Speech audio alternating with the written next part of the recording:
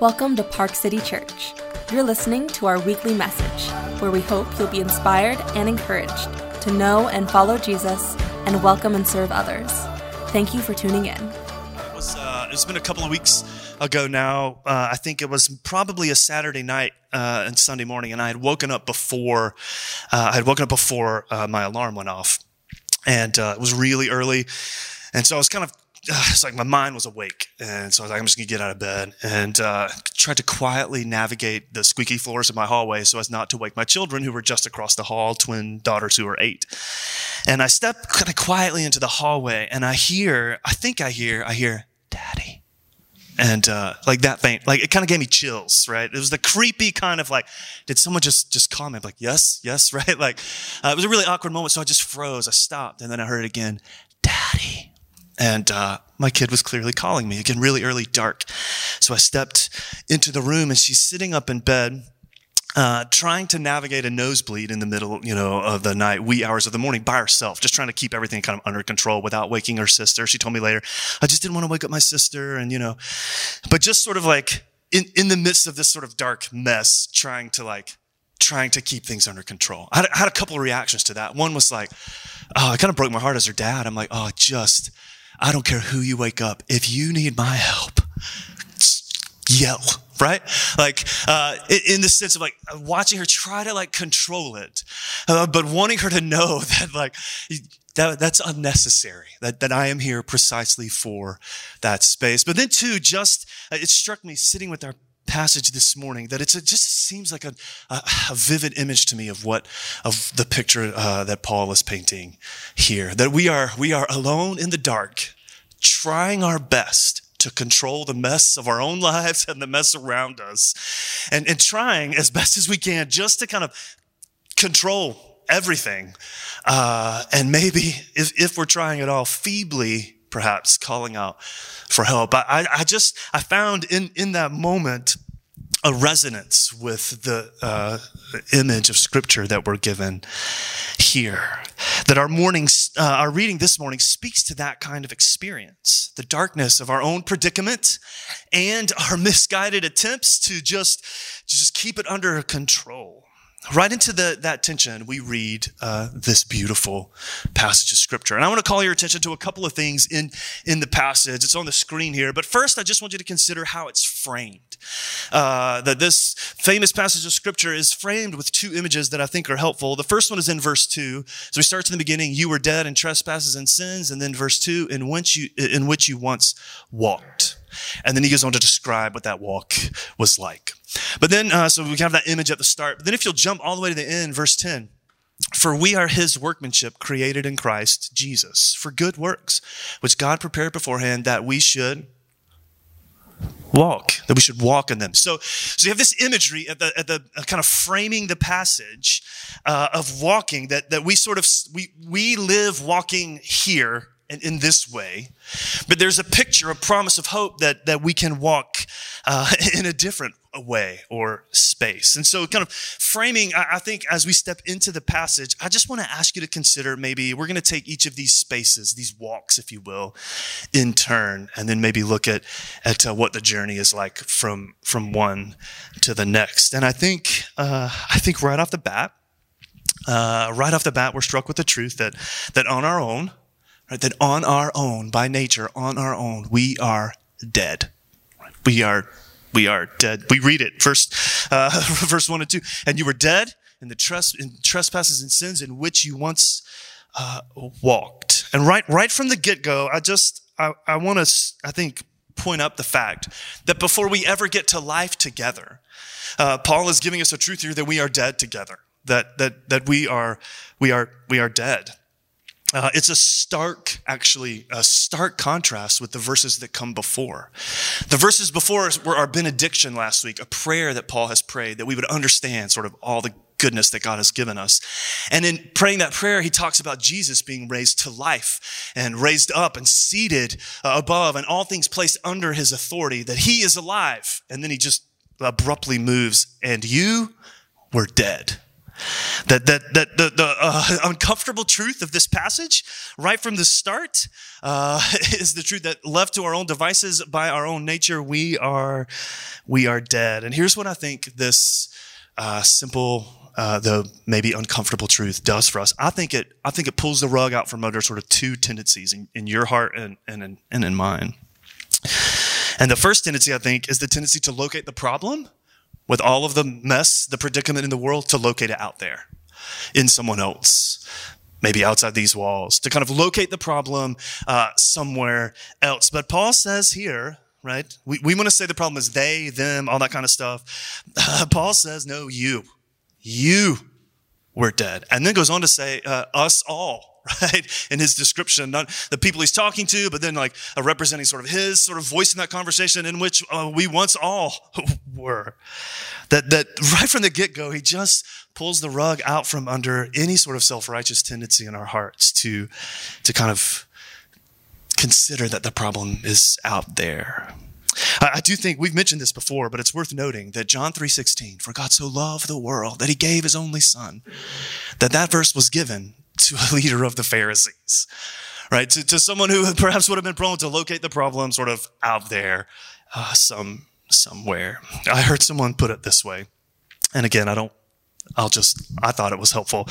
This sort of logic here that people are bad, right? People are bad. Christians are people. So Christians are bad, right?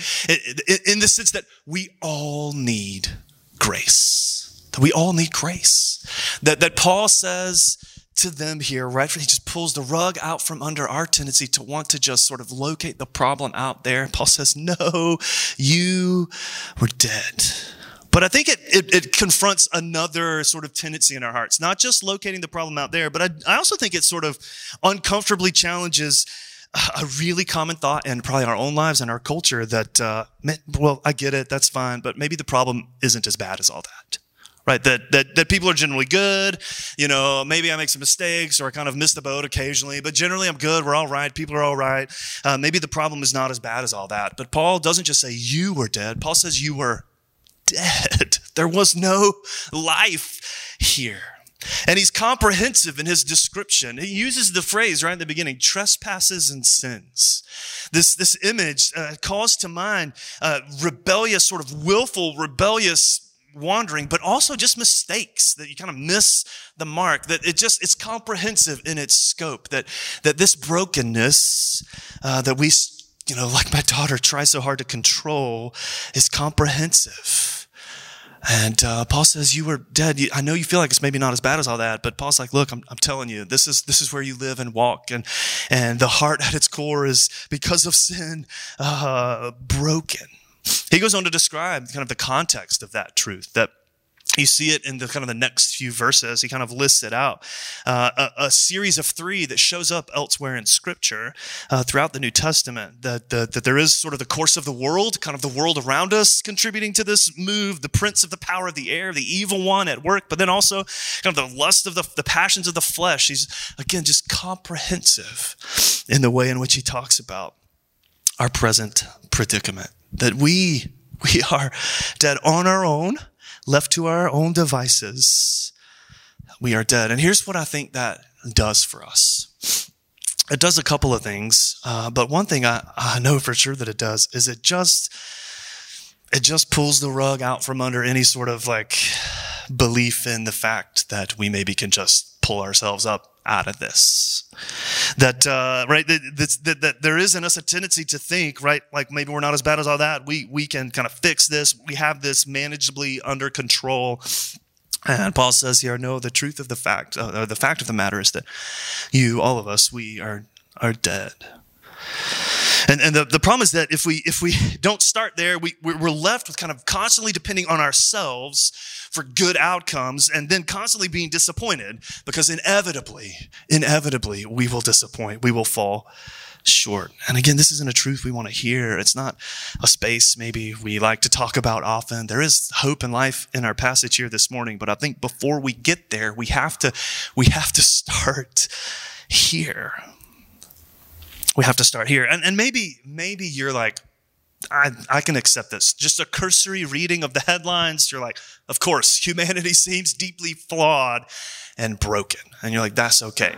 But when we try to think about what that looks like in our lives, oftentimes we kind of come right back to like, well, I think I'm not all that bad. But let me give you maybe just a simple, if somewhat innocuous example of how I think this has found expression in my life. It occurs to me that the truth of what Paul says pops up in my life. One way I've seen it recently is it surprised me how quickly I am able and willing to hold a grudge against an 8-year-old, right? So when my kids, who are 8, right? 8, they are children who know nothing of the world, right? That when they press my button in just the right way, my ability to take it personally and defensively, and want to just kind of hang on. I'm like, no, like they forget it. They move right on, and they're all smiles and playing. I'm like, no, you made me mad, right? Remember this. My ability to hold a grudge, a genuine grudge, against an 8-year-old reminds me not only of my insecurity, but also of my bent towards brokenness, that the fissure of sin runs really deep in my own heart and life, that ours, as we've said before, our hearts are curved sharply inward. And the result of all that, Paul says, is the truth that left to ourselves, we are dead. So I think I have sufficiently gloomed everyone in the room, right? Are we okay? Please make a turn. All right, here we go. The good news is this is one way in which we can walk in the world. But the conclusion of our passage paints a different picture, right? That we would walk into good works, purposed beforehand. Because yes, by nature we are dead, but by God's grace, we are made alive. And again, we see it maybe from verse 5 onwards. Even when we were dead in our trespasses, God made us alive. Together with Christ, by grace, you have been saved.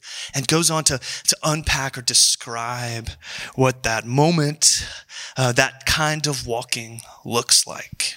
And I think we're right back to where we started last week. When we started Ephesians, he's making the same point again, that life is from God. It is his work, not ours. That he uses words like grace and gift. All of that here reminds us that God is the one who makes alive. We are dead. We bring nothing to that experience or that conversation or that moment. That this is a gift. It is a gift. It is a gift, a free and generous gift. I came across a description of that gift. A Nigerian theologian he's an instructor, I think, at Boston University. His name is Nimi Wariboko. And he used an image that has stuck with me to describe kind of the way we tend to approach this gracious gift from God. That we kind of think of it as like, when you get a gift in the mail that comes with a self-addressed, like stamped envelope for you to send something back in return. And then often that's how we think of God's sort of gracious intervention in our lives, that he gives us this but it kind of comes with some strings attached, and we then in turn kind of have to send some stuff back. But Paul is telling us here that no, that it is a gift. God is the one who does all of the work. He is the one who has raised Christ. He is the one who works life where all there is brokenness and death, that this is a gift. And that, I think, is hard for us to process. As much as we like to talk about it, we are much more comfortable with like reciprocity. We want things to be fair. Even when we receive a gift, how many have been like, oh yeah, they had us round for tea. We got to return the favor, right? Like they expressed some kindness to us. Oh, we kind of reciprocate, right? Because we're wired to kind of, which is a good, that justice and fairness. But God disrupts that by his grace and just freely gives a gift. The work is his. Maybe to help us see that, maybe the scandalousness of that gift. Listen to this description of grace in the work of Jesus. Grace, it turns out, is fundamentally unfair and therefore offensive. Right? It makes no allowance for what we feel we or anyone else deserves, right? Tapping into that feeling like there needs to be a back and forth, a kind of fairness of play here. Grace upends all of that, which hints at why Jesus Christ encountered such profound opposition to his ministry that ultimately ended in his execution. Human nature is such that we might appreciate a gift in theory, but not so much in practice, because a pure gift, just a pure gift, no strings attached, it upsets the balance of power, sometimes even inverts them. And then this conclusion, that unconditional love is so threatening to our sinful hearts, to the precious kind of hierarchies that we create, the systems that we create. Unconditional love is so threatening to our sinful hearts that the one time it was made fully manifest in human history, we killed it. Right? That in the person of Jesus, we find this clearest expression of merciful gift, right? No action of our own in terms of the merit that it would achieve, the gift of life that it would give, all God's work in Christ. It's all his work. We are dead. The gift of life is a gracious gift from God, that by his grace, he's opened up another way to walk around in the world, to walk around alive, full of life, not just made alive, but made alive so that you can step into good works that he has designed, expressions of his good character to be given in his world. He's made us alive to walk into works that he has prepared ahead of time. It's really a beautiful image. In verses 5 and following, he steps into this imagery. We've been made alive with Christ. We've been more than imagery, a statement of a new reality. We've been made alive with Christ, raised up and seated us with him. These are all images that, again, just before our passage, he has used to describe what God has done in Jesus. Telling us here that what he has done in Jesus, making him alive, he is doing in us as well. And that is a gracious gift. One of the prayers of the church, actually in the Book of Common Prayer, a prayer that is prayed somewhat frequently, I think helps us give words to what we're saying here. That even when it comes to our expression of goodness in the world, it is a gift from God that he has worked and prepared. The prayer that all of our work is begun and continued and ended in him. In him. That it is a gracious gift of God, not only that we are made alive, but that we are helped into good works. Not something we sort of bootstrap ourselves into. We kind of muscle our way in because of the resilience of the human spirit. Not something we, just kind of work up, but this is a gift from God. So these are the two sort of spheres he creates here, right? We can walk around dead in the world, sort of our hearts trapped by all of the brokenness that sin has wrought, or we're invited to walk around alive for the purpose of good works. My question to you is, what happens between these two lived experiences? Right? What helps us walk? What opens the way for walking in this way, from this way into life? And I would submit to you that it's this nugget, this beautiful passage of scripture that we've tried to call to mind, even in the songs that we've sung here in verse 4. But God, being rich in mercy, because of the great love with which he has loved us.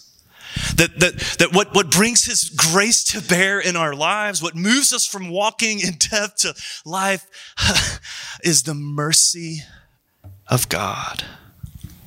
That we move from death into life and good works only because of God's rich mercy. It's the only time in Scripture that God is described as being rich in anything in this way. Of all the things I think maybe us or the culture of the world would have completed, God is rich in blank. All the sort of words, even in our brokenness, we would want to put there. Paul says mercy. Paul says the attribute of his character that moves towards your brokenness and shame-filled spaces in your heart, that attribute that draws him towards those things rather than repelling him away, that is the thing that he is rich. That he is rich in. What does this look like? What does this mean? I've looked for help in trying to give language, right? Because I think we just can read right over that. But God, rich in mercy.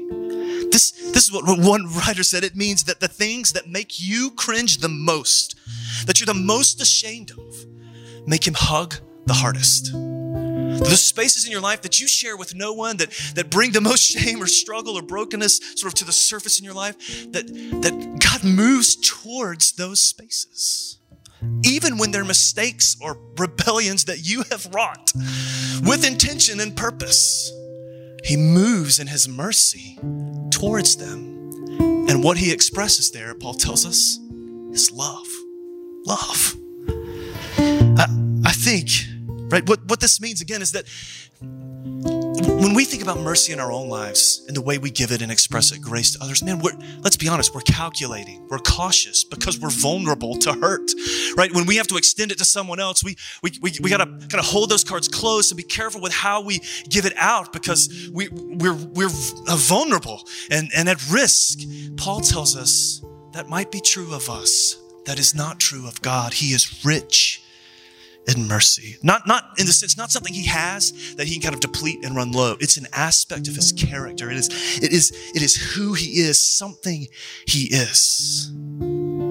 Paul, I think, knew that we would need help. We would need help understanding God as merciful.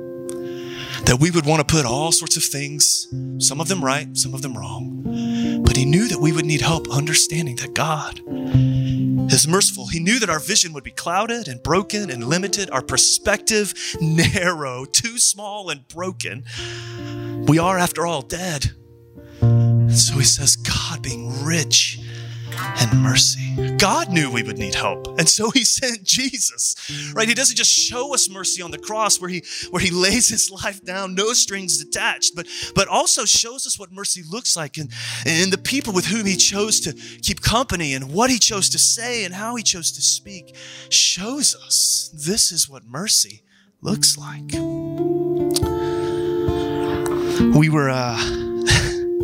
We were sitting in our living room this week having ice cream. It was really cold outside. One of my daughters was in her parka, fur hood over her head, eating ice cream. You know, sometimes you got to do what you got to do to get ice cream, right? There's never a wrong time for cookie dough, in her case.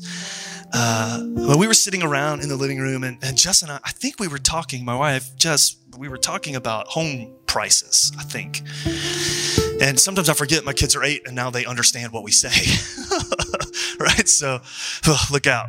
But we were just chatting about home prices. And, one of my daughters was sitting in the chair kind of across, looking at us again, hood up, fur, just kind of in her happy place, eating ice cream. And in the middle of that conversation, she says, I forget the phrase she used, but the highest price I know is $9.99. Right? I thought, oh, you sweet, sweet, innocent girl. You have no idea, right? $9.99. We had a good laugh. And, it was a funny moment. But here's what I think is the truth that Paul knew. That we have a $9.99 view of God's mercy. Some of us have a $9.99 view of our own brokenness. We're like, we're not all that bad. Paul yanks the rug out. When he yanks the rug out from under that. But most of us, I bet all of us, we come into whatever we might think God to be, with a $9.99 view, $9.99 right view of how merciful he is. That he moves towards the things that repel us. Right? In my life, when I look in the mirror, the things in my life that repel me, God doesn't just I'll make that better. He moves towards it. Right? He is drawn. His mercy tells me that he is drawn precisely to that space. And my hunch is that we could spend a lifetime, whether we have walked in the church for a while, in the community of faith, in this life that Paul has described, whether we have walked here for ages, whether we're new, whether we're just kind of curiously finding our way, my hunch is we could spend a lifetime shedding our small-minded understandings of God's mercy. And still never plumb the depths of what it means to know that God in his mercy moves towards your brokenness and not away from it. Thank you for listening to the Park City Church podcast. To learn more about our church and or to find ways to get involved in our community, visit us at parkcitykc.com or follow us on social media at parkcitykc.